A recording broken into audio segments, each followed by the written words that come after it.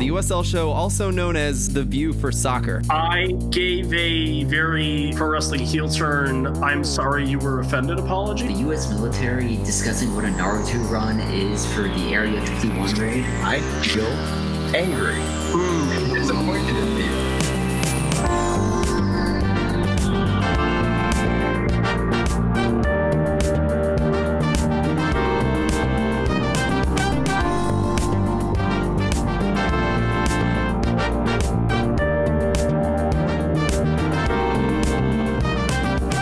Welcome, everyone, to the USL show. We got Devon, Kerr, and Mike Watts on the line here. We're having internet problems, so if there's dead silence, it's not my fault. I'm blaming Mike.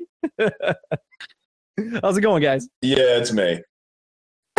What's up, bro? Bro, you're in a lose-lose. We have the giggles. We got text chains going on, slamming everybody in the world. Watts' internet and his head's falling off. Like, I'm good with this. I'm good with this. You guys got a lot going on, and it's great. I'm so glad you were able to take it. We don't have long today, but it's just going to be fun to hang with you guys and talk. You're really busy, and one of the things you're doing right now is channel 157 on Sirius XM FC, the channel of all soccer in on the satellite radio, at least, if you get that. I'm just going to say this now because I'll probably forget it later. Tuesday, 7 p.m. Eastern Standard Time all year. You guys can log on and check these guys out. You guys just had a great episode with Landon Donovan. Just listened to it. Did a little last-minute studying on you guys, and it was awesome. Really enjoyed it. You also had the league president, of course, Jake Edwards, on. It was really enjoyable. Wish you guys all the best of luck on that. It's kind of long overdue, in my opinion. Really cool that Sirius brought you guys on. So how did that go down, Mike? Was that something you've been talking about for a while now? Yeah, it's something we had talked about for a long time.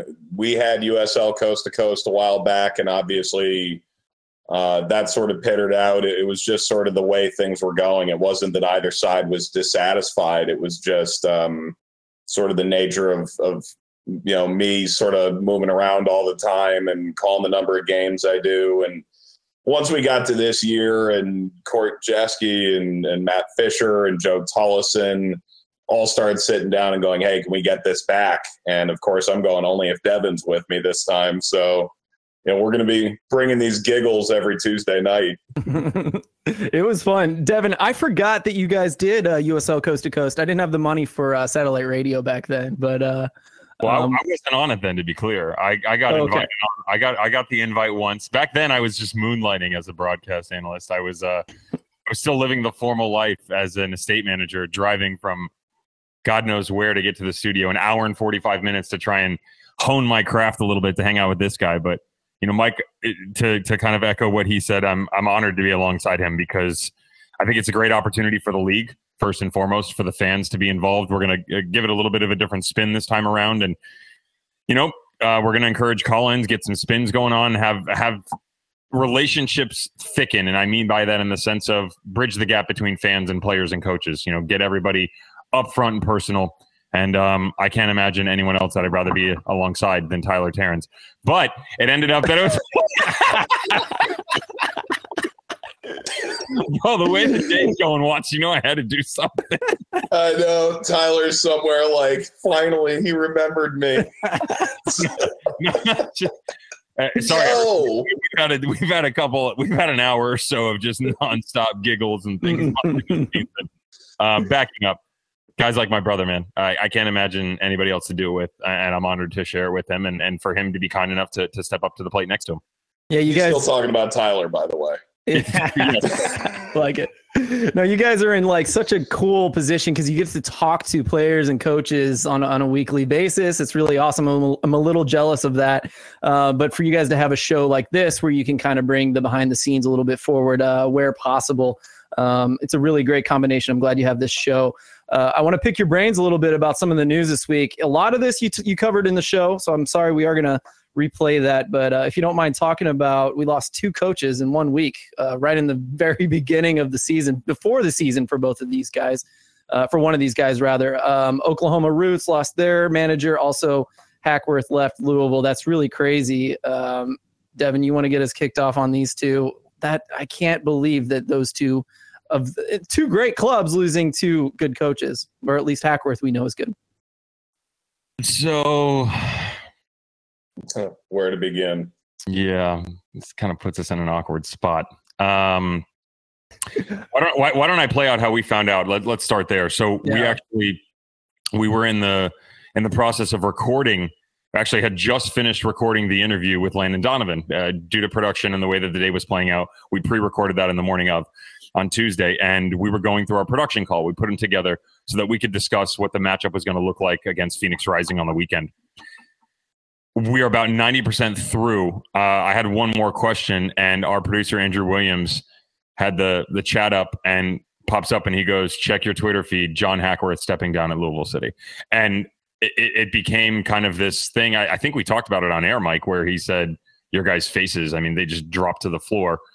We have a fantastic relationship and still do with John Hackworth, and we were just as astonished as everybody else. In the position that we're in, we hear a lot of news behind the scenes. We are privy to some information prior to everybody else. Sometimes we just have information and we can't talk about it, and that was one that we just didn't see coming. Had no clue that was happening. Asked Landon, I said, did you know anything about this? Because, of course, John's son, Morgan Hackworth, plays for them. He said, nothing has come my way. I'm just as astonished as you guys are. And the problem is from there, in terms of what we know, I think it's probably best if, from a confidentiality standpoint, if we just keep our mouths shut in that area. However, I will say this. You look at what Louisville has done work-wise in the offseason, that's still a real quality team. Danny Cruz, with all the conversations that we've shared with him, as well as John Hackworth over the past couple of years, Danny is a rising star within this league, and he definitely has a great opportunity in front of him. Do I think he's capable? Absolutely, I think he's capable. I think the deck is stacked against him a little bit because anyone that's in Louisville, whether it's your first time there or you're coming back or you're a big-name coach coming in, that's the precedent within the USL Championship. Everybody looks to be Louisville City. People can talk about Phoenix. You can talk about what San Diego has done. Look at the Rowdies. Nobody has done what Louisville City has done, plain and simple. So that's a lot of pressure, and I think Danny's got his work cut out for him. It's going to be difficult. I will be interested to see what the supporting cast looks like, because with Danny stepping up, rumors of former player or two being involved in the coaching staff, I think that'll be fun for sure. Sure. Mike, did I leave anything out that you can fill in? Yeah, I mean, obviously, Devon and I were working the phones. We had to pre-tape elements of our show for Tuesday because I was calling a game for Paramount Plus that night. So we were working the phones from the minute this news came out, who's going to be the interim coach. We didn't have that confirmed at the point that we taped that opening 10 minutes. There are elements of this that sort of came together late. I did end up reporting, and I don't do a lot of reporting, that Danny Cruz will have every opportunity to win the job long-term, that there is not an outside search committee to begin to look into this. I would honestly expect Luke Spencer to be up for an assistant coaching job. That's more my intuition than something I've been told. It's a lot of people are going to say, oh, James O'Connor wants his old job back. I don't think that's the case. It would not surprise me to see James O'Connor maybe have a bigger role, wide-ranging within the organization in the absence of John Hackworth. But that's sort of where I think it stands right now. It was shocking to happen a week out. On the other coast here, Oakland, I look at their roster and on paper, I kind of go, I think they're going to struggle to compete from day one. I think everything they've done off the field, the kits, the Marshawn Lynch stepping in, everything is good from an optics standpoint. I do have questions about the roster. The manager going out at this point in time certainly doesn't lend one to believe that things are all hunky-dory out there. So I haven't had one of their games yet. Nobody has. I don't know how that's going to play out. I haven't spoken with anybody out there yet, and I very much look forward to doing so. But maybe Devon's got more info on what happened out there on the West Coast. But that one also very much caught me by surprise. Yeah, so Jordan Farrell, their technical director, is going to step up and be their interim with the departure of Dario. Here's what I can say. I've heard for a long period of time, and I'm with Mike on this one. I haven't spoken to anybody. I am the last person to pass overall judgment on a situation that I haven't had a direct influence or interaction with. So I haven't spoken to anybody in the front office or on the coaching staff. I can tell you this, players aren't happy. I know that for a fact. Mm-hmm. I've been told since last fall that it's a dumpster fire. And that's not the phrase that I use. That's words that's coming to me from players that are on the roster, that were previously on the roster. Guys aren't happy. I don't think it's fair for me to share some of the stuff that they're going through out of respect for my relationships with those guys. But I can just tell you this, stuff coming out is things that you hear of, that you heard of in this league 10 years ago. Ooh. And for some of the players to be treated in that manner, the stuff that they're going through, and then you lose a coach, and they talk about how the culture out there is so cool. I'd be quick to hold those words, because it's like, got to look behind just what's on the surface, right? Cool jerseys and cool promotions doesn't necessarily mean everything's all hunky-dory behind the scenes. And I feel for those guys for sure, because at the end of the day, I've been in their shoes. To me, it's I look at the players and the coaches, and I know what that's like. And so I wish them all the best, and I hope it's not as rocky as I've been told and it gets better. But we kind of saw what went on with the growing pains for Miami FC last year. And they were all together in this, and they just struggled to find their way through the league. I hate to think what it could look like if they're not all lined up together. You know, when your views are aligning, that kind of seems like what it's going. It doesn't look like it's headed in the right direction.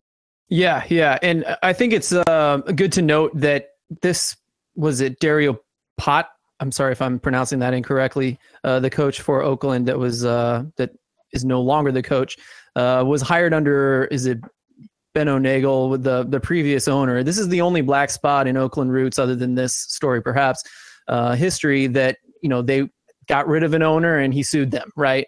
Because after the fact. So obviously that wasn't a good match. This coach could be a hangover from that. It could be a continuing problem. Definitely something to watch. But, you know, any other facts, it's kind of hard to nail that down, because I think the front office has done its job on both of these clubs, right? We got a non-disclosure agreement that was talked about by Hackworth himself, so he's not going to say anything. But it does say that he is open to a pro gravel bike racing career, so that's kind of fun on Twitter. Any last thoughts before we move on to the next thing? Yeah, with Hack, he is, from my experience, and ultimately, this is such a unique business. You hear his side and you hear the team side, you hear the players side. To a certain extent, if you look at what Hack did in Philadelphia, and even when he left U.S. Soccer, when the residency program shut down, he really didn't have a bad word to say about either of them publicly. And I would go as far as to say I don't anticipate he'll have a bad thing to say about Louisville. It's shocking because it's Louisville, ultimately. But by the same token, I fully expect him to be back on the horse sooner than later. It just apparently didn't work out. I mean, it's just sort of the nature of things. It goes that direction. But hey, if no one's talking about the league, then they're doing something wrong. So something to talk about from day one, right, Phil? I agree. This has been fun, actually. No shortage of jobs for Hackworth in the United States coming up. Obviously, he could be in my hometown in 2023. It wouldn't be the worst thing on the planet. We've got Charlotte rumors. We've got, whoever, maybe Sacramento or whoever else takes the lead in that race. Yeah, I can tell you, I've heard at least one rumor that someone had reached out to John Hackworth the morning the announcement came out. So if rumors are true, and I won't say whether it's a MLS or a USL club, people at least want to know what his availability is. As they should. Let's move on to the groups. I want to talk about this shortly, as far as you guys talked a little bit about what you thought was going to be a tough conference. We've got Western Eastern Conference, and we've got 4 divisions inside of those 2 conferences. What do you guys think is going to be toughest? Let's talk to you first, Devon. You mentioned Mountain Division in the show. What do you think? Yeah, everybody looks at the way the 4 break down. First of all, kudos to the league for getting us that interconference play. I'm all about it. Agree. Yeah, I'm stoked for that. I can't wait. I mean, I've been waiting for the East to beat the ever living what out of the West and vice Simulation. Exactly. So I think that's going to be fun. So kudos to the league on that one. When I look at the East and the West, it's back to the kind of the playoff structure that we had in 2018, where you're basically back to 8 teams, right? Of course, we went to 10 2019, the play-in, and last year, the pandemic. Just happy we got to play. I don't see anything in the East that's not like 3 or 4 teams. It's top heavy in the Central. It's top heavy in the Atlantic as well. And I think it's really easy to pick them out. You're going to look at Tampa Bay Rowdies and the Pittsburgh Riverhounds. Charleston Battery can always throw their name into the hat. I think the Miami FC have done a lot of work in the offseason. I still think they have a lot of work to do. Paul Dalglish picked up some good players, bottom line. Some real big name players. 2 former Louisville boys as well. But when I look league-wide, my eye goes to the Mountain Division. I think people are going to go, why? Like, those teams don't look that magnificent. I don't think the winner... I mean, El Paso Locomotive is always consistent, right? Mark Lowry has his guys very well prepared. Tactically, they're a good squad. They slow things down. They're a little bit more methodical, but that's their style, and they're good at it. They're very efficient. Outside of them, I don't think any other team in that division has an overall say that who could win it, because I just think they're going to beat each other up, honestly. Marcelo Serrano's a good coach. Brendan Burke and what he's bringing to Colorado Springs. Troy Lesane has added some pieces in New Mexico United. Real Monarchs, they're going to get supplementation from Real Salt Lake this year, who is not a bad team at all, and especially the guys that they're developing. So they're going to get some help. Ergo 2019, we saw that. RGV. Do I think RGV is going to get into the playoffs? If I had to bet today, no. But I think it's going to be a very different RGV than we saw before. Wilma Cabrera's back. We saw what he did for them in a couple years back. And then San Antonio. Again, San Antonio were the darlings of the USL Championship in 2020 for a while. I think that division is going to beat the heck out of each other. And everybody else, just like in the East, when you look at the Pacific Division, it's the same thing. You look at San Diego, you look at SAC, you look at Phoenix. I'm done there. I don't see anything else. Teams have lost pieces. You don't know. And I'll tell you this, Landon Donovan, I can't take credit for this quote because I thought it, but I never said it. Landon Donovan said this in his interview when we were talking behind the scenes. He doesn't know what any of those teams are going to be. Los Dos, Vegas, and their affiliation with LAFC, Trundle coming in. What does that look like? What does Tacoma look like? Orange County loses a lot of, Ugo Okoli. Braden is going to be there and he's got his guys, but Aiden Quinn's gone. Like, there's a lot of work that has to go into these teams, and Oakland Roots we just talked about. So I think each division has 3 or 4 teams, but to me, the Mountain Division is just I think it's going to be awesome to watch, because I think every single game is going to be fighting and scrapping. 1-0, 2-1 biters, cards flying left and right. Copa Tejas fun, all that kind of stuff. That's why I like the division the most. Counterattack City at the end of games in the West, I think, would be a lot of fun. You mentioned a few things there before we go on to Mike for the same question. Looks like OC might be a little gutted with Aiden Quinn. I'm really interested to see what they look like. Miami may have gutted Louisville by the way we saw the loss of Speedy Williams. There's a definite hole there, though. Tyler Gibson, I didn't expect him to be the best 6 there, but it looks like he might be if you were just to look at one little game in a bad sample size. I'll just say that. But Mike, moving to you, the Indy 11 versus Tulsa matchup might prove, give us something to look at as far as the East beating up on the West, because we have Tulsa, a Western style team, against Indy is just a defensive stalwart. The amount of center backs they've got, that'll be a fun matchup this week.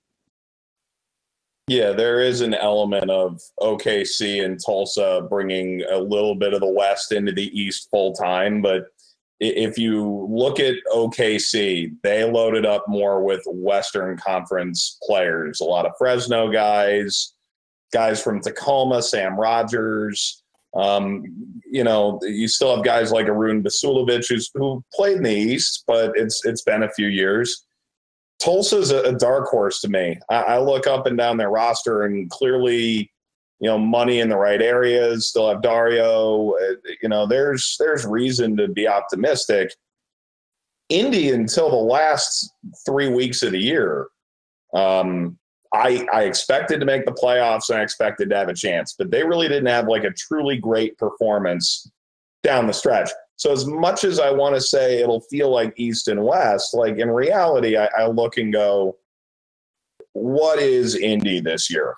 You know, it like genuinely, I don't know. They still kept We Met, Nyoze, and they've got a South American forward that they weren't able to get in last year. So there's a lot of guys where you kind of go, okay, realistically, they should be improved, but you just don't know. So the first few weeks, I almost feel like the East versus West, outside of the Phoenix and Tampa Bay game May 15th, and we're calling that unfinished business weekend. You know, like outside of that, I don't really have a great grip on, you know, if that's proof, you know, the long-awaited proof that one side is better than the other. Yeah, just to step in for a second, did you guys forget the fact that you guys, I mean, respectfully, Phil, you jumped to the Tulsa Indy game. You guys do realize that Indy's playing on the road at Birmingham this weekend. Reminder. Oh, weird. Is it next week? I just did the pick 'em, so I thought it was for this upcoming weekend. Yeah. That's my bad. You're a week ahead. I actually bad. had someone text me less than 10 minutes ago asking if I was doing Indy Birmingham. Ah. Greg Rakestraw, a good friend of the pod, so to speak, of different pods. Yeah. Thanks for that. But I mean, Birmingham, Indy will be a good, like, where are these teams? And this week is going to be, next couple of weeks, it's going to be like, what are these teams actually like? It's a good shot about what Donovan said. Everyone started at different times because everyone, you know, it was a soft launch this year. You could basically pick one of 3 weekends to begin your season. So Louisville's been at this now for 11 weeks. They have a bye week in between game 1 and game 2. So what are you looking at there? Tampa Bay is starting later than Phoenix. Phoenix has been at this for 2.5 months. So, you know, whether it's having a game under your belt or not, having trained more or not, having injuries from that extended preseason, how did teams decide to prepare? All that's interesting. I mean, this is as much a question of sports science as it is roster composition, I think, for the first month. Agree. Let's do a fun one. Before you go, Devon, we're going to give you your say here. I want to open up the microphone for European Super League, thoughts on ProRel, thoughts on CCL. I mean, this is like, talk about whatever you want, Devon. Why don't you get us started? Talk as long as you can, at least, before you got to go here. Sorry about that. It's PG, right? I mean, I can't fully express myself. No. I'd say R. Let's go R. Not NC-17, you know. I can keep it kosher. So let's say this about the Super League. I think it's really cool to think about the fact that all of those teams could be playing each other on a regular basis. I'm not into that crap. I just don't want to. I think it takes away the mystique of the Champions League, the entire reason that we have these tournaments to get in there and to showcase yourselves at the highest level against the best teams, and the fact that it changes year to year. Like, you should have to earn that. That is not a given right. You have to earn that. Now, I think the system is broken within the Champions League, personally. I do think we need to tweak that. But the Super League wasn't the answer. Now, selfishly, switching to Liverpool, because after John Henry stepped up and said his piece, which in my opinion was very well done, I kind of started to tune out a little bit, mostly because we had all these games in front of us and had to start prepping. But I think in this day and age, it's very easy for people to get caught up in the here and now, the social media. I want the news. I want it fast. And not read through everything, get through the red tape and understand what's going on behind the scenes. John Henry made a mistake for Liverpool. He owned his mistake. You may not like what he did, and I respect that. I can't remember who I was going back and forth with on Twitter on this, but they said, they should be fined and they should be barred from competition, and this is illegal. And I'm like, well, let's get this out of the way. What they did isn't illegal. No, it's not illegal. It's frowned upon. It might be unethical. You may not like the opinion or what their actions were, but it wasn't illegal. I equated it to Calcico in Italy. That was illegal. Betting scandals behind the scenes with referees and managers, match fixing, that's illegal. And that is why Italy took such a bad toll. This wasn't illegal. They stepped up to the plate and said, we are sorry. We got it wrong. We listened to the fans. We will get it right in the future. We will include all that kind of stuff, because a tiered system in England that has been around for over 100 years and given them the right to get to these types of competitions is in place for just that reason. Don't mess with that crap, man. don't change that stuff up. Like it again. I think it needs to be tweaked, the Champions League in their system, but you don't just say, "See you later. We're going to go get money." This game is not about money. It's more to it, and that was the big picture here for fans, right? The pride, the emotion, everything that goes into these clubs and these games. That's what it's about, and the owners lost sight of it.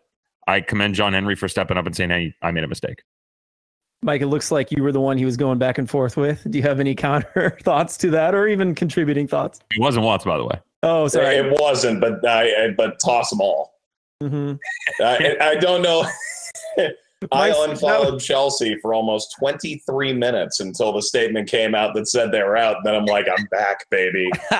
Roman Abramovich can take my money again. And look, I've been a fan of Chelsea going back to Drogba. Drogba was the reason I became a fan of Chelsea in the first place. So we're talking about some time, but obviously I wasn't a fan of them during the darker, more dreary days. And of course, getting to call Drogba's last pro game with this league was kind of like a what in the world is happening thing. I know Devon, I'm sure, felt the same way, but it's earned. The ability to go to Champions League is earned. And I'm a big believer in a rising tide raises all boats. And so often, I don't care if you don't want to play on a cow pasture in Bosnia and Herzegovina. I'm sorry that's inconvenient for you. I'm sorry that you make so much money that everyone on your roster lives in a vastly different tax bracket than almost every single one of their fans. The players have earned that to an extent. The value of those contracts, the value that they bring, but it is important that Champions League remains a earned opportunity and one that's earned throughout Europe and not just for the big five leagues and not just for the teams that happen to hold all the power now. Because as was laid out many, many times, Manchester City was a skid mark 30 years ago relative to what they are now. And now they are a global superpower club. And, they were talk about the money 15 years ago. Sure. I mean, it's just like, it's not even, you shouldn't be taking away that opportunity from others. Now, that's in a system that's been around 100 years. Pro-Rel in America is a little bit different. I think that's a slow burn. I think it should happen, but it's a slow burn. So I'll say that. Devon, you got to go, but any last thoughts before you go, man? Well, I tell you what, if you want to do Pro-Rel real quick, I think it's interesting that the earned thing is relevant here as well in the Pro-Rel conversation, right? I will say this, guys like Dave Sarakin, Tab Ramos, Tim Howard, Bob Bradley, having the opportunity to pick their brains about that. I'm not going to share their opinions, but I will say that you will be very surprised by a lot of the names that have played and been within this structure for a long time. You'd be really surprised by a lot that don't support it, actually. Mm-hmm. I do support it. Again, with the, sorry, my son is staring at me and laughing and waving. And there he is. I do think it's earned. I hate the conversations about media markets and teams that belong here and belong there. Fuck that noise. I'm sorry. No, you belong, earn it. Oh, we're not performing well. Great. Go down to the lower division because you got relegated and go earn it back. You want to do better? You want more fans to come? You want to be successful? Mike's heard me go on rants like this all the time. Hire better coaches, get better academy coaches, develop better players, have a better infrastructure, take care of the people that have taken care of you. If players don't fan out, don't send them to the streets packing. Find a way to keep them around the organization.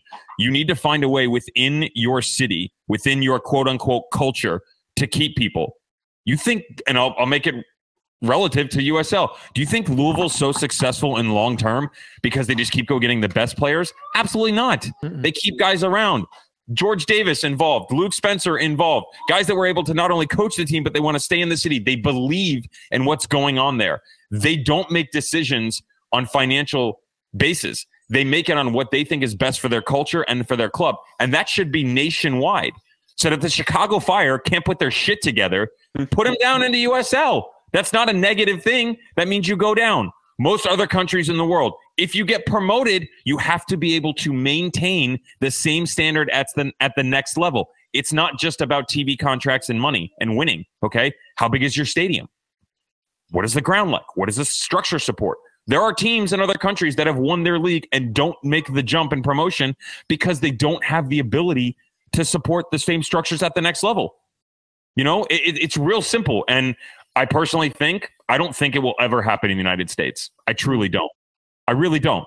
And it's a shame because the art of competition is the ground root that will continue to push our overall product within this country. And there's going to be a void there and a gap until we make that change. Tim Howard talked to me about a player recently, about a player going to college, and he got an opportunity to either stay with, I don't know which team it was, so I can't speculate there. I know what college it was. And the player had an opportunity to sign an academy contract and get reps within that team and possibly within the MLS squad. So it gives you an idea of who it could be, because there are only a few that have two teams. Or go to an ACC school. Now, I know the school and I know the coach. And he said, it's hard for me to tell him what to do because he goes and plays in some of these games or stays in an academy. Those academy games mean absolutely nothing. None whatsoever. You're showcasing yourself and that's it. Or you're trying to work your way into that team. If he goes to college, you may not get the same development, but mentally and emotionally, it's a different growing process that these players get to take. They go beat the shit out of each other. I call College Cup in 2019 in the fall. Those guys were playing in the semifinal. It was pouring down rain. It was 38 degrees outside. You think that's not competition? As opposed to playing on a Saturday where they go beat a team 7-1 in an academy game? Teams like Minnesota United who have shit academies. And I'm not bashing Minnesota United, but like those games mean nothing. Make them mean something. Make those young kids work for what they're working for. So it's not just, oh, I'm the best player out here. Promote me for Atlanta United's first team. That's freaking stupid. We're entitled as a culture. It needs to stop. That's all I got. I got off my soapbox. I think that's a good mic drop and leave there, Devon. Thanks for stopping by, man. Thanks for taking the time. I know you're busy. I got a jet. Always a pleasure. Thank you so much for having us on. Happy to do it anytime. Appreciate you inviting Tyler Terrence again. And he turned me down, so I got Mike. Watts, you know that's all love. Phil, a lot of love for you guys and what you do. Thank you, USL Show, for everything you guys do for this league. Admire it. Keep doing you. And tomorrow night, 10 o'clock Eastern Standard Time. You know I don't do the time zone thing because I suck at math. ESPN2, Phoenix Rising, San Diego Loyal. Channel 157 as well. That's right. Thanks, Devon. Have a good night, man. Just know that the picture that sparked our most recent text thread is how I felt when you said that. You can share that with Phil off air if you want. I'm not clicking the news on that one. Not this day. Not this day. Thanks for having me. Peace. Later, pal. A lot of stuff to take in there, Mike.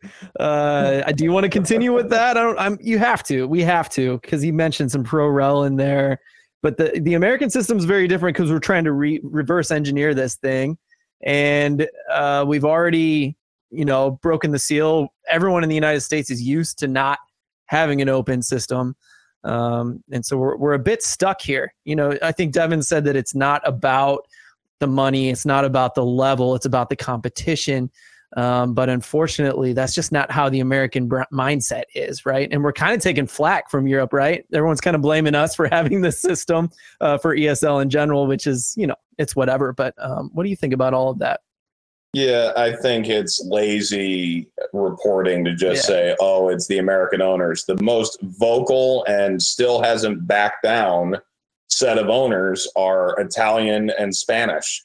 So I would go as far as to say there are other clubs in vastly worse financial shape that we're trying to drag everyone together. It's not to say that Liverpool, that Chelsea, that Manchester United, who don't have owners from England, had a different approach. Arsenal, obviously. I understand that. I understand that, that was part of the breakaway theory. But to me, how much money do you need to print to be successful? I mean, isn't there just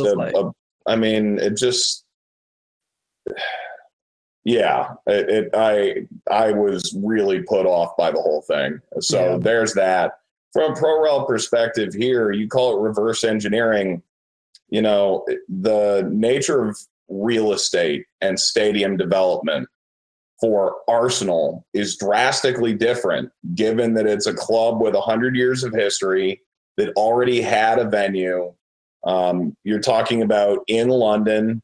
You're talking about having another venue you can squat in for a little while, but ultimately, you know, you need your own, you know, when they built the stadium there. So, you know, they spend less money for a while, get a stadium built. Arsenal fans are still there. If you look at, you know, some of the less performing franchises in Major League Soccer from an attendance standpoint, how much can it really suffer at this point before you start doing irreparable harm? And I understand some of that goes to the theory of, well, then just relegate them and they'll work their way back up. But so often, you're talking about ownership groups that are taking massive losses as it is. Now you're saying, okay, if you're going to take public money, doesn't that public deserve the right to know that that stadium will be hosting events of you know, MLS and international and whatever caliber, if they're going to lay that money out? The same way, you know, a USL championship side that's doing stadium development probably wouldn't want to be told that 5 years later they're struggling to pay off, you know, the bond that was laid out.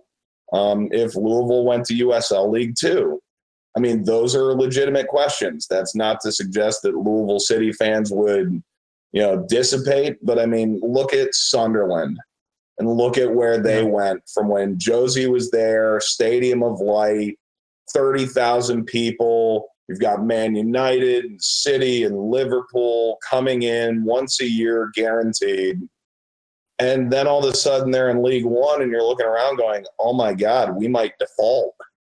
I mean, like that's sort of the nature of it. And Sunderland and the English football pyramid can handle that. I'm not entirely confident that soccer in America can handle that widespread yet.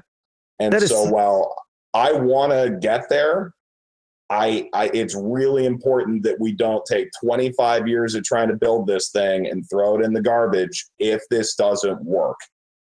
It's such a great point that no one's brought up: government money, public money, and the thought of pro-rel to me personally. So that's such an interesting thought that no government's going to take that chance, much less an investor that we all think should be taking that chance. That's really interesting. I find it interesting too that I think the reason we're closed is a good excuse. You know, there's no way MLS was going to grow the size that it is now already. I mean, it's been an insane pace, the amount that's been growing year after year after year. And it's been getting better every year. It's becoming more and more like the world sport every year.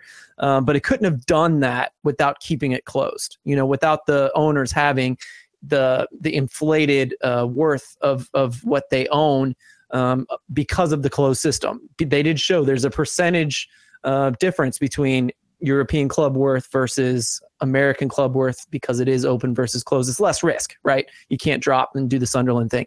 I find that really interesting. So in some ways we've needed it to be this in order for our domestic league to grow. It's helped our national team, in my opinion. It's helped other national teams as well. But you know, maybe we can grow from the bottom up and maybe we can grow once. I don't know. I've had this thought for a long time that if we get this MLS Liga MX league combo, that's a step above MLS. And so you put some clubs in there and all of a sudden that's a boost to the clubs that are up there based on competition. And then if they lose that, they go back to what they were anyway without it. So maybe that's the only chance we have. I don't see it. Like Devon was saying, I don't see them allowing that to be open because I think Mexico would love to see, Liga MX would love to see that closed. But God, I would hate to see more leagues started in this region without it being open. You know, maybe USL is our only hope in that regard. Yeah, I mean, we had Jake Edwards on for our first USL All Access, with the theory being we wanted to lay out where are we at with the CBA, where are we at with promotion relegation, what does the current television deal mean for the future of the league from a visibility standpoint, from a financial standpoint. There are social issues around the league right now, and certainly, didn't get a chance to speak at length given that, we had just kind of found out that Hack had been let go. That took time. But the league had already issued a statement about Charlotte's ownership group, about what happened last year in Phoenix. We asked Landon Donovan about what happened between Phoenix and San Diego, and more importantly, how to move forward from that. So we brought him on to try and get to a wide range of issues and try and be pointed with it rather than leave it wide open, and really try and figure out where we were. In terms of where we're at with promotion relegation, I thought it was noticeable that he suggested it's something they're talking about, something where they're trying to put proposals together. What could this look like? It doesn't mean they're going to agree to do it this year, but it is something that's interesting. And when you look at Queensboro coming in, when you look at the interest they had in the Bay Area, and obviously Oakland has come in, I think, there's some cities in the Great Lakes that are underrepresented from a professional soccer standpoint that I want to see, especially being a Cleveland native. It's promotion relegation does make some sense at this level because the gap is a little bit smaller between League One and the championship. But if you look at Richmond, North Carolina, you're still looking at some clubs that are trying to find the right size place for them. So it's an interesting time, but one that I think, to the credit of the league, they are looking at it. It's not like this is happening in a vacuum. They see public sentiment. They get it. I long felt that ProRel was like a tired talking point. I've gradually come around to the point where I'm kind of saying, okay, I'd like to see it. And then it's just trying to make sure that we aren't folding up clubs left and right based off bringing that into the fray. Yeah, I was excited to see what was going to happen in 2020 before COVID happened. Man, I feel like USL could have had a really good year in that regard, but COVID happened, and you can't put a number on that as far as what would have happened or what would have happened. I have one more weird question, fun, open question for you, and then short personal questions, and then we'll get you out of here if that's okay with you, Mike. Bring it. Awesome, dude. Thanks. CONCACAF Champions League. There's this talk that USL should be in that. Do you think they should be? What would be your elevator pitch on that? And maybe how do you see it happening? Because a lot of people think it shouldn't happen the way that it happens for everyone else in this country. Yeah, so I'm going to say there's two sides to this issue, and I work consistently with both of those sides. So I'm intimately aware of sort of both sides. One, a desire for representation on the USL side. You can argue that a closed system cuts them out of 4 of the 5 slots that MLS can ultimately acquire, and the only one that they have a chance at, one of the 5, of course, being the Canadian Championship. So that's out, and then you look at, obviously the Open Cup. So it's a system that does give USL a chance to get in, which is something that is suggested by CONCACAF. I also know it's the second division. What other country gets second division teams into Champions League? People say, what about the Canadian Premier League? The reason the Canadian Premier League has a slot is because it's the technical first division of Canada. It is the top division sanctioned by Canada Soccer. So they get a spot not in Champions League, but in CONCACAF League, which is the feeder system to that. Now, all of this is going to change in about 3 years with the expanded Champions League format. So some of that commentary is going to be null and void sooner than later. But I can understand where the USL is coming from, where why don't we have a greater chance? Why does a knockout competition we haven't won in 20 years decide whether or not we're able to, compete on an international stage? And I see CONCACAF's point of saying, yes, a Canadian Premier League side, which is theoretically, from everyone I talk to, a lower standard of play, that they ultimately get a chance to get, one drastic step closer. Forge, frankly, choked away the chance to be in Champions League in the first place. Why can't USL Championship get there? So while I personally would love to see Phoenix, Louisville, Birmingham, San Diego, Miami get a chance to go play against, Real Esteli from Nicaragua, because I think they'd have a good chance to win that potentially. I also see the other side where, look, it's you have a way in. It's just extraordinarily difficult to have a realistic chance to do it. Yeah, it is. But it sounds like there's a restructuring. I haven't heard details of this, and I don't even know if it's public, but it sounds like there will be a chance at some point, whether it's easy or hard. Yeah, and the restructuring, it's going to be interesting. It just takes away CONCACAF League as a format. It's going to widen the swath of Champions League a little bit, and I don't know that USL is going to be involved in that. But certainly, if you're trying to make the argument you should, now is about the time to do that. So, get after it. Well said. Yeah, I think Alan on our show is the one that tweeted out something like, USL teams could also lose 6-0 to an MLS team, as you were kind of inferring to in a way there a little bit ago. So, there's an argument to be had, and I think you laid it out perfectly. Thank you for that. Let's talk about your calls. I've enjoyed you last night, and the night before and several weeks before that. A lot of alliteration in your calls, a lot of terminology that I like to listen to you, and I'll giggle from time to time. I think my favorite last night was slip that one between the wickets, using a cricket reference for soccer. I enjoy it, man. Is this just like, do you expand your vocabulary? Do you just talk like that? Or are you just trying to keep yourself excited when you're calling a game all alone like last night? Yeah, especially when you're all alone. I mean, someone said, great alliteration on Twitter, quickly quelled. And, that's not something I say often. It just popped into my head and it came out of my mouth. I didn't have Devon next to me. 90 minutes can be a mighty long time. And it was a really patient game from Columbus when they played Monterey. It was, how many times can I say Josh Williams passes to Keita?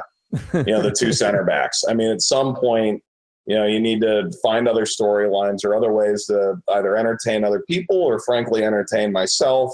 It's not lost on me that I get to call Champions League football and that I have now for 5 years. And at age 28, that means I was doing it at a really young age. So it's not that I've lost track of how incredible that is, but you do try and find ways to sort of keep it fresh. I did the Challenge Cup for the NWSL last year. That was the only sport in town for a while till the USL and eventually MLS, is back kicked off. So a lot of people were watching and going, how many times can you say he sprays the ball, she sprays the ball? Between doing USL and NWSL, I mean, I did like 35 games in 30 days on national TV. That gets tiresome, and you just have to get, adjust. The other side of it is I'm not doing USL Word Sneak week 1. I'm just too overloaded. I'm thinking this unfinished business weekend on ESPN2, that Omaha, Greenville, and Tampa Bay, Phoenix couple of games, I'm bringing it back.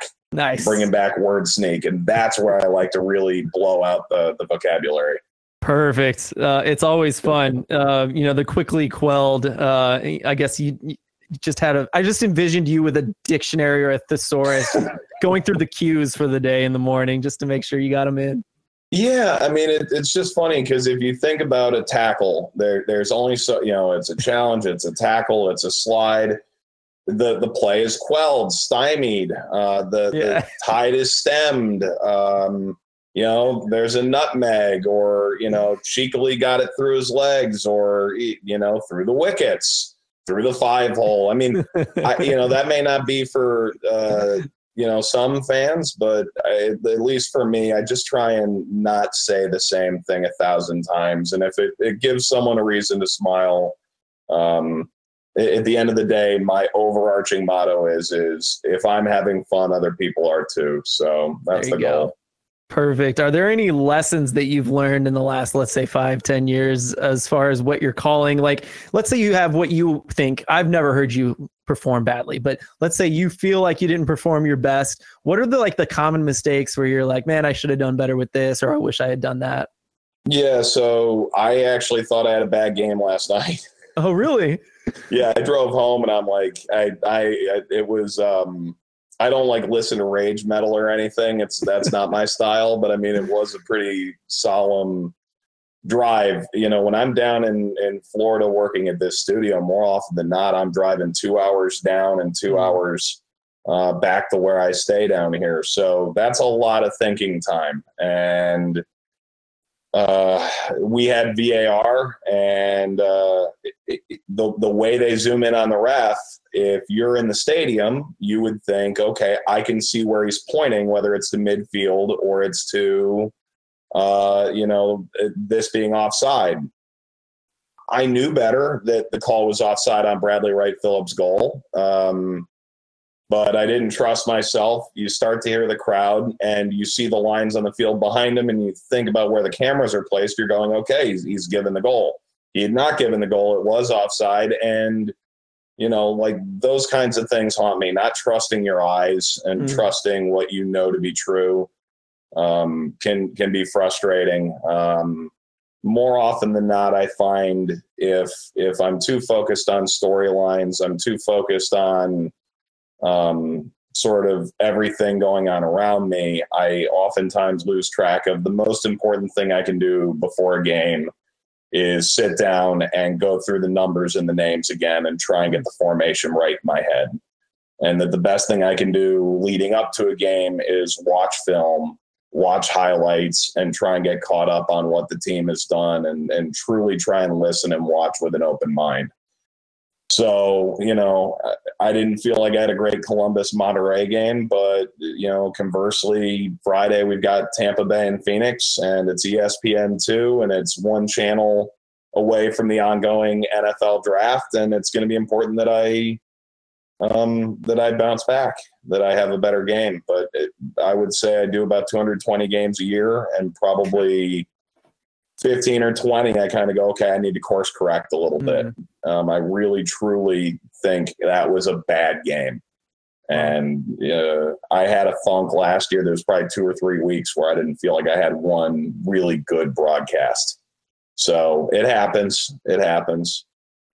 Well, I think you're on such a high level that that's not something that's on my radar. And I listen to you quite a bit, not 220 times, but my God, that's a lot of games.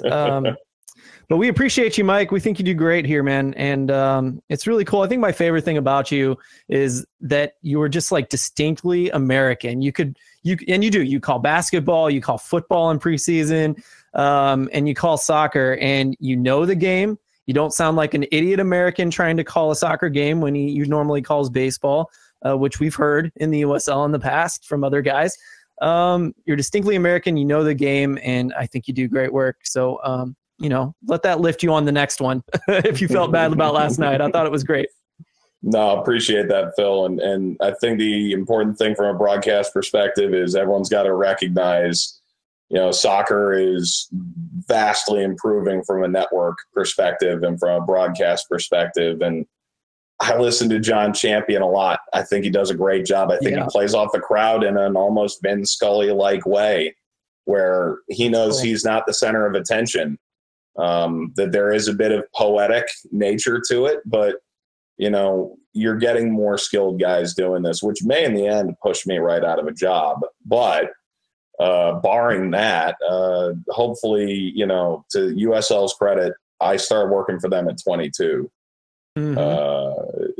It's been a crazy journey that, my first final was the 2015 game in Rochester, and I'm still here That's awesome. 7 years later. And that's a tremendous credit to them and, Mike Cohen, Tom Beat. So appreciate the thought, but spare a thought for all our broadcaster brethren who are just trying to get their feet. It's the one thing I hate about soccer fans in this country, and it's not everybody, but it's a select few, is that this is our sport, not yours. And let people grow into it. They'll see why we love it so much.